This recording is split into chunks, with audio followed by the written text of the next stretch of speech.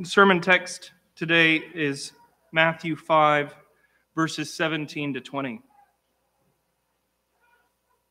Do not think that I have come to abolish the law or the prophets. I have not come to abolish them, but to fulfill them.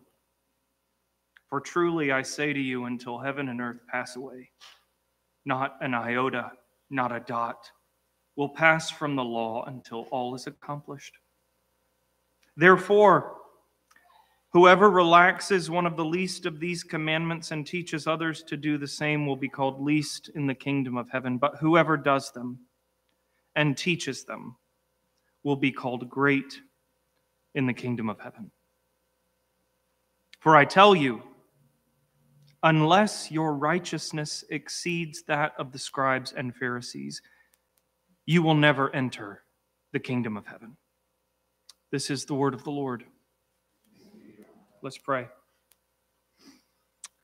Lord, help us in this moment to see Jesus more clearly, and in his light to see ourselves more clearly, to break through our self-deceptions and delight us with your goodness, that we might follow and obey Jesus in righteousness and joy. Through Christ our Lord, we pray. Amen. What does it look like when someone is hiding from God? What does it sound like when someone is rebelling against God? Now, most of us will likely instinctively answer that rebellion looks like obvious, outward, extreme, habitual, moral violation. That resistance sounds like an angry voice expressing hatred and unbelief toward God. That hiding from God means staying away from the church, committing to your own version of the truth, and chasing every wild desire of your heart. Sure, those are obvious ways to reject God, but rebellion can also look like a life of painstaking obedience. Resistance can sound like a sweet voice singing a hymn about God's love. And sometimes the most effective place to hide from God is right here, surrounded by a community of people professing our devotion to the Lord. There are religious ways of running from God. Spiritualized strategies for rebelling against his authoritative claim over your life. And in the Sermon on the Mount, when Jesus warns his followers about resisting God, when he warns them about ways of living that dishonor the king, he doesn't talk about the obvious, irreligious debauchery of the world. He takes aim at the far more subtle, far more deceptive, far more dangerous tactics of religious rebellion. The ways of rejecting God that look like spiritual commitment and moral obedience. In Matthew 5, Jesus goes up on a mountain and announces the blessings of the kingdom of God. As we saw a few weeks ago, he recycles the language of the prophets, Isaiah 61, to proclaim that in him all God's promises are coming true. The exile is ending, a new exodus is coming, the king has arrived, and he is going to lead his weary, waiting people back into the life-giving presence of God for which they were made. And then in light of this good news, Jesus calls his disciples to live as salt and light. They're to be salt, different from the rest of the world, yet bringing out the beauty of creation. They're to be light, a city on a hill, lit up with the glory of God like the temple on Mount Zion, and drawing a glory-starved world to Jesus. In a word, Jesus wants his disciples to live in righteousness. Righteousness. Showing the world the distinct yet beautiful, the strange yet abundant life of joyful love in the kingdom of God. And then in verses 17 through 20, Jesus warns his disciples about the temptations that can damper their saltiness and dim their light, the dangers that can impede and corrupt their righteous witness to his kingdom. And it's not the outright rebellion of irreligious immorality, it's the quiet defection of religious rebellion. The ironic and crafty ways that you and I can use Jesus to run from Jesus. Jesus pinpoints two ways that we can make respectable religion a practice of unrighteous resistance. But he also gives us the good news that can make us beacons of righteousness and beauty in the world. So the first form of religious rebellion that we need to take a look at is self-indulgent religion. At its heart, self-indulgent religion says that Jesus loves me so much that he doesn't care how I live my life. That Jesus makes obedience to God obsolete. And this can take a variety of forms. Jesus came to obey God for you, so you don't need to obey God anymore. Jesus came to rescue you by grace, so you don't need to fight your sin and seek after righteousness. God gave laws in the Old Testament, but he gave love in Jesus, so the law is meaningless to you now. One popular preacher teaches that you need to unhitch your Christian faith from the Old Testament. And he says, the Ten Commandments have no authority over you, none. To be clear, thou shalt not obey the Ten Commandments. Why? Because Christianity is about following Jesus, not commandments. Now, at first, that might sound like it's making much of Jesus. It's focusing on grace. It's highlighting the radical, forgiving love of God in Christ. But there's only one problem. Jesus says it's completely wrong. He tells his disciples, do not think, don't entertain the idea that I've come to abolish the Old Testament, the law and the prophets. I haven't come to abolish them, but to fulfill them. Not a single dot will pass away from God's law until the story of history is complete. And anyone who relaxes one of the least of these commandments and teaches others to do the same will be called least in my kingdom. Jesus knew that people would be tempted to believe that the good news of his gracious kingdom meant that they no longer needed to submit to God's word and walk according to his will. He saw it coming, and he confronted that idea head on in the strongest possible terms and declared that whoever does and teaches God's commands will be called great in Jesus' kingdom. Jesus calls his disciples to shine in the darkness with the radiance of obedient worship. And he points us to God's Old Testament commands as the place to discover what that obedient worship looks like. Relaxing the law and downplaying the pursuit of righteousness in the name of Jesus, in spite of its pious-sounding logic, is a religious form of rebellion against God. How so? It keeps you in control. Do you see that? It keeps you utterly in control. You get to maintain complete autonomy over your life and your worship under the guise of grace. You get to keep on giving your love, devoting your heart, your very self, to all the false gods of money, comfort, sex, power, success that dominate life in the world. You get to live as a cultural chameleon.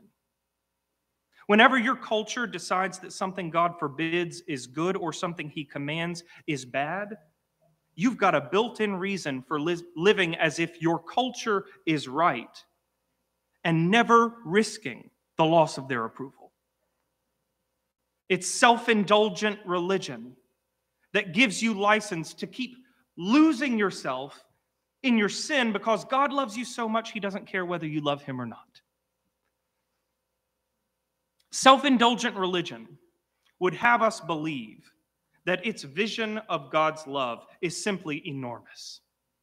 In Jesus, God loves us too much to tell us how to live. But that vision of God's love is actually way too small. What do I mean? That vision of God's love claims that he loves you enough to take care of the consequences of your sin, but he doesn't love you enough to call you into something better.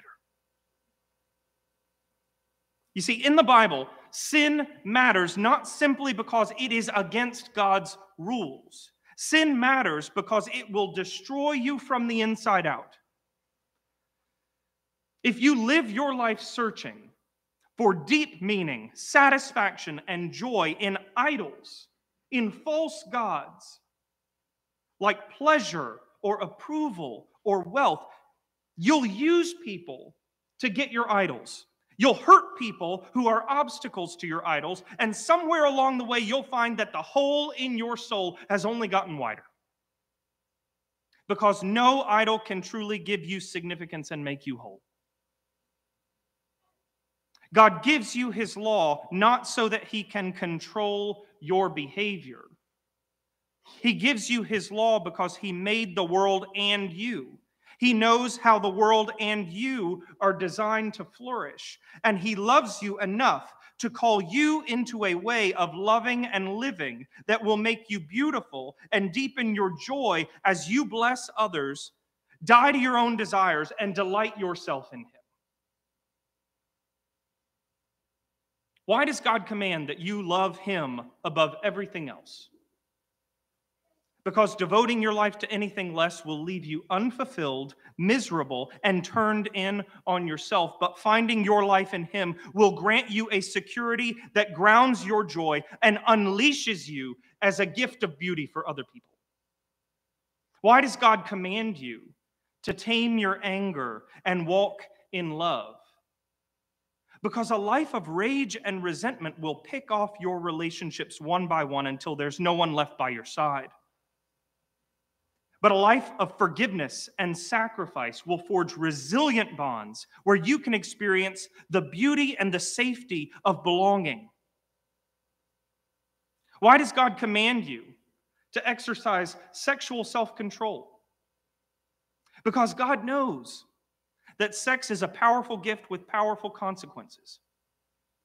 Pornography addiction, serial adultery, casual sex will turn you into the kind of person who commodifies other human beings for your own pleasure and ends up even more empty than before.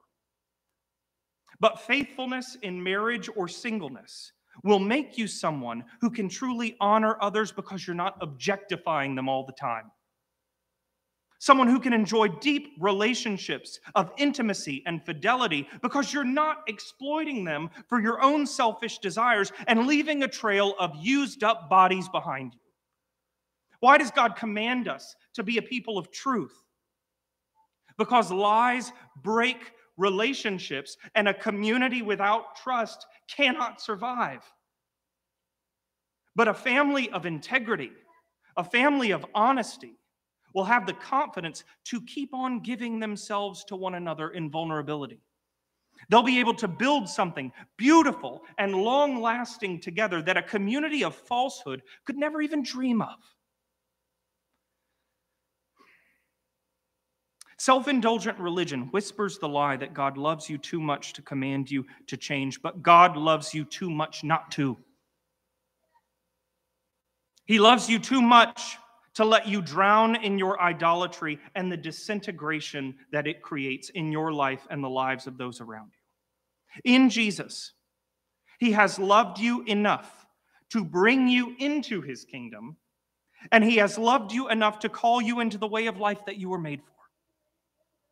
into the obedience and righteousness that are the pathway to human flourishing and joy, into the worshipful witness that truly reflects the beauty of his kingdom and invites others to join in. Now, there's an objection. Maybe it's in your mind. What about all those dietary laws? What about all those Israelite rituals in the law? Do those still apply to us? Now, recognize there are two ways of asking that question. One is one that's open to what the Bible actually has to say, and the other is a gotcha question, an objection that's just looking for a loophole so that we can keep running into our idolatry. Jesus says that he has come to fulfill the Old Testament, and he explicitly teaches in Matthew's own gospel that the Old Testament purity laws are not abolished, but transformed because of his fulfilling work. Israel lived every day in a symbolic world of foods and practices and festivals and feasts that were designed to teach them through their bodies that sin pollutes us, that life in God's presence requires cleansing and renewal, and that those who are cleansed have been drawn out from the world to live distinct lives for the glory of God. And even those laws still teach and direct the church. We don't embody them in precisely the same way because Jesus has fulfilled the promise that they pointed to. But the Christian life is a perpetual movement from uncleanness to repentant purity and beauty in Jesus, so that we might live in holiness before God's face, set apart from the world by the worship we offer and the God we glorify. The church doesn't bypass the law, not even the ritual laws that seem so weird to modern people. In Jesus, the substance who fulfilled the shadows, we receive what the law is teaching us and walk in it in an even deeper way. But there's a second form of religious rebellion that Jesus warns against, and that's self-exalting religion. Self-indulgent religion uses God's love to run from God, but self-exalting religion uses God's law to run from God. Self-exalting religion is devoted to external, visible obedience to God as a way of securing status, superiority, and approval in the eyes of others. And it's what Jesus takes aim at in verse 20. He says, I tell you, unless your righteousness exceeds that of the scribes and Pharisees, you will never enter the kingdom of heaven. The scribes and Pharisees were the law experts who had a reputation for meticulously observing God's commands. But Jesus holds them up as a model for his disciples to avoid. Why? Because their apparent obedience was actually disobedience. Their external righteousness was actually a tragic unrighteousness. How does that happen? Throughout Matthew's gospel, we hear Jesus indicting the self-exalting religion of Israel's leaders. They do their deeds in order to be seen, so that they can accumulate and maintain the public respectability and social capital as the reward of their piety. They live righteously in order to bring honor to themselves rather than to God, in order to elevate themselves over others rather than truly serving others. And in the process, their external obedience twists into a mask to cover up a wicked heart. Jesus says that they look pristine on the outside, but all that religious effort is feeding a heart of greed and self-indulgence. Greed to gain more and more from the people who see and applaud them. Self-indulgence that uses public goodness to feed a self-obsessed heart and satisfy all their selfish desires for power, glory, approval, success, and status. Self-exalting religion, with its performative righteousness that seeks the envy of others, claims to honor the law, but it doesn't honor the law enough. Do you see that? The same way that self-indulgent religion claims to have a high view of love and it's got a low view of love. Self-exalting religion says, I've got a high view of the law, it's a low view of the law. It makes the law of righteousness a weapon for sin, leveraging a life that looks like it's honoring God to honor myself. It turns the law of love into a way of dominating and oppressing other people, alienating them under my supposed moral superiority and burdening them with the pressure to live up to my exacting standards. It hamstrings a law that would pierce the heart by only letting it go skin deep. Why? Because if you're measuring yourself by your ability to be good, you simply can't afford to let the law interrogate your internal life. That has to stay off limits. It's too messy, it's too ugly, it's too difficult to curate.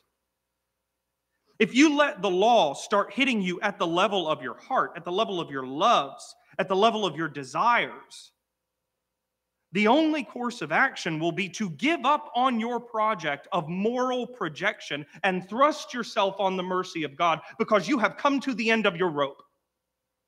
And that is something that self-exalting religion cannot bear to consider.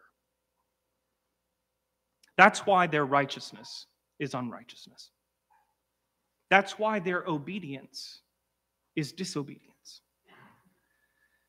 Because they've used their life of seemingly sacrificial, morally praiseworthy religion as a way of manufacturing their own meaning and security apart from God, and indulging in the very same idols as the sinners they despise. Do you hear that? Do you see what's going on there? Self-exalting religion and self-indulgent religion look so different on the outside, but they're exactly the same. Self-indulgent religion diminishes God's law to exalt the self and run after idols. And self-exalting religion embraces God's law for the very same reason, to exalt the self and to run after my idols. Those two types of people would consider one another as perfect examples of how religion can go wrong. But they're both chasing the same thing, just in different ways. The person who relaxes the law to fulfill their desires and the person who relies on the law to achieve the esteem of others are both still fundamentally self-oriented. And they're both using religion as a means of staying in control of their lives and independently chasing the false loves they believe will finally make them whole. They're both running from God and into themselves. Hear this. Self-exalting religion is not just hypocritical.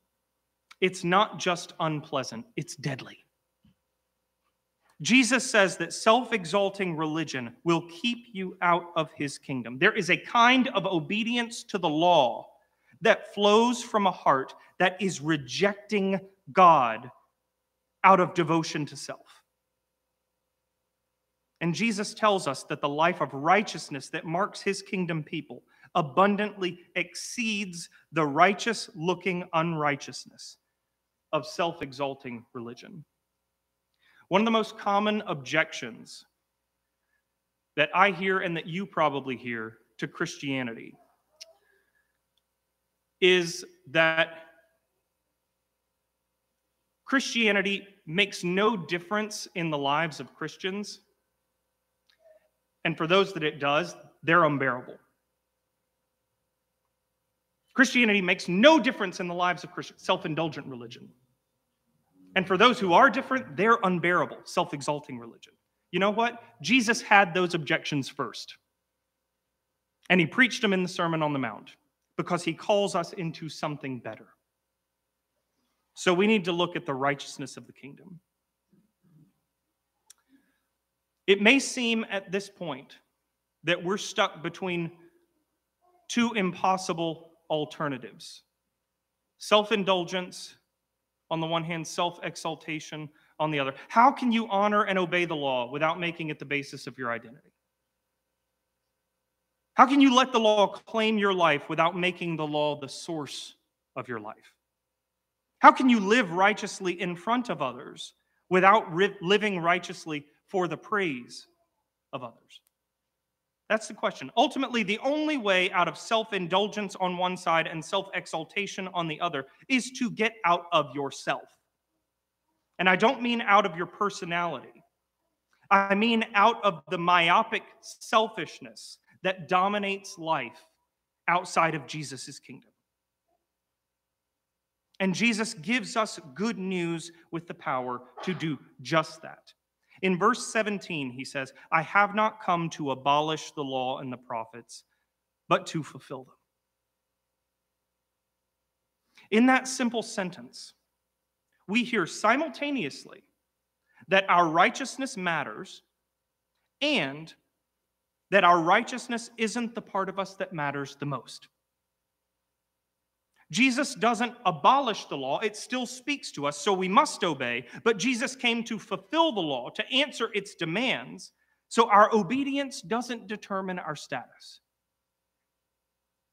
And if you know that Jesus lived righteously on your behalf and died to take the judgment on unrighteousness that you've earned, you'll become the kind of person who can delight to follow God's law of love while resisting the temptation to measure your value by your obedience. You will become that kind of person. We could spend a lifetime unteasing that profound truth, but what Jesus is saying in verse 17 actually goes deeper than that. He doesn't just say, I came to fulfill the law.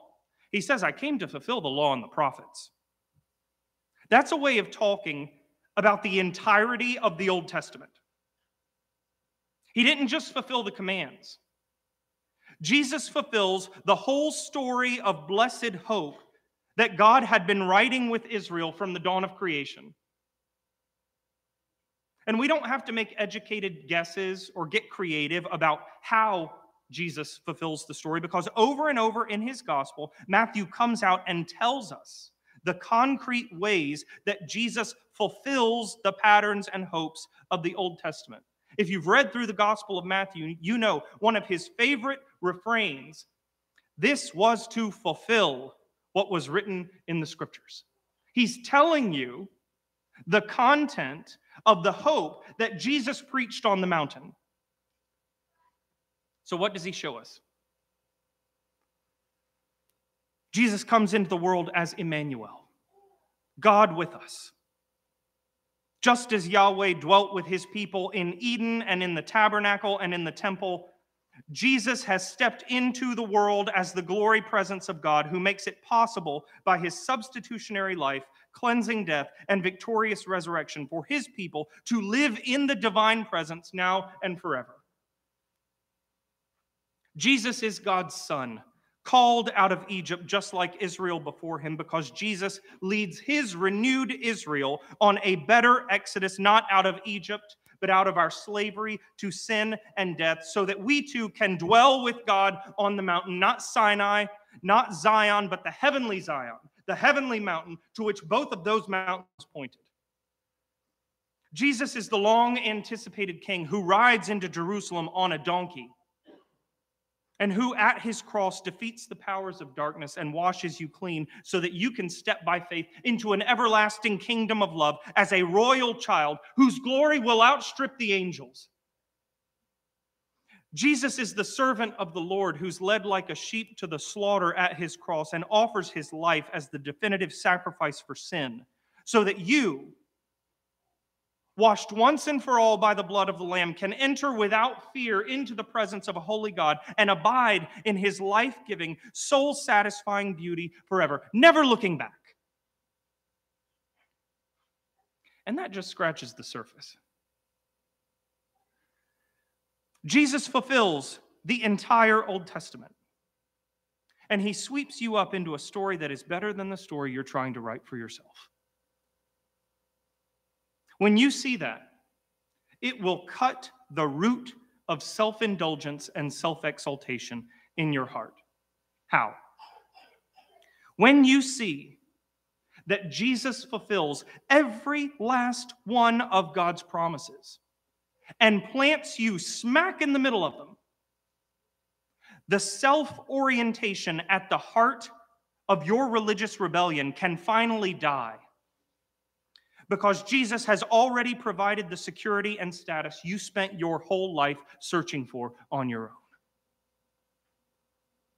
The self-indulgent use religion to baptize their idols so that they can keep on searching for joy apart from God. But Jesus restores you to the fountain of joy.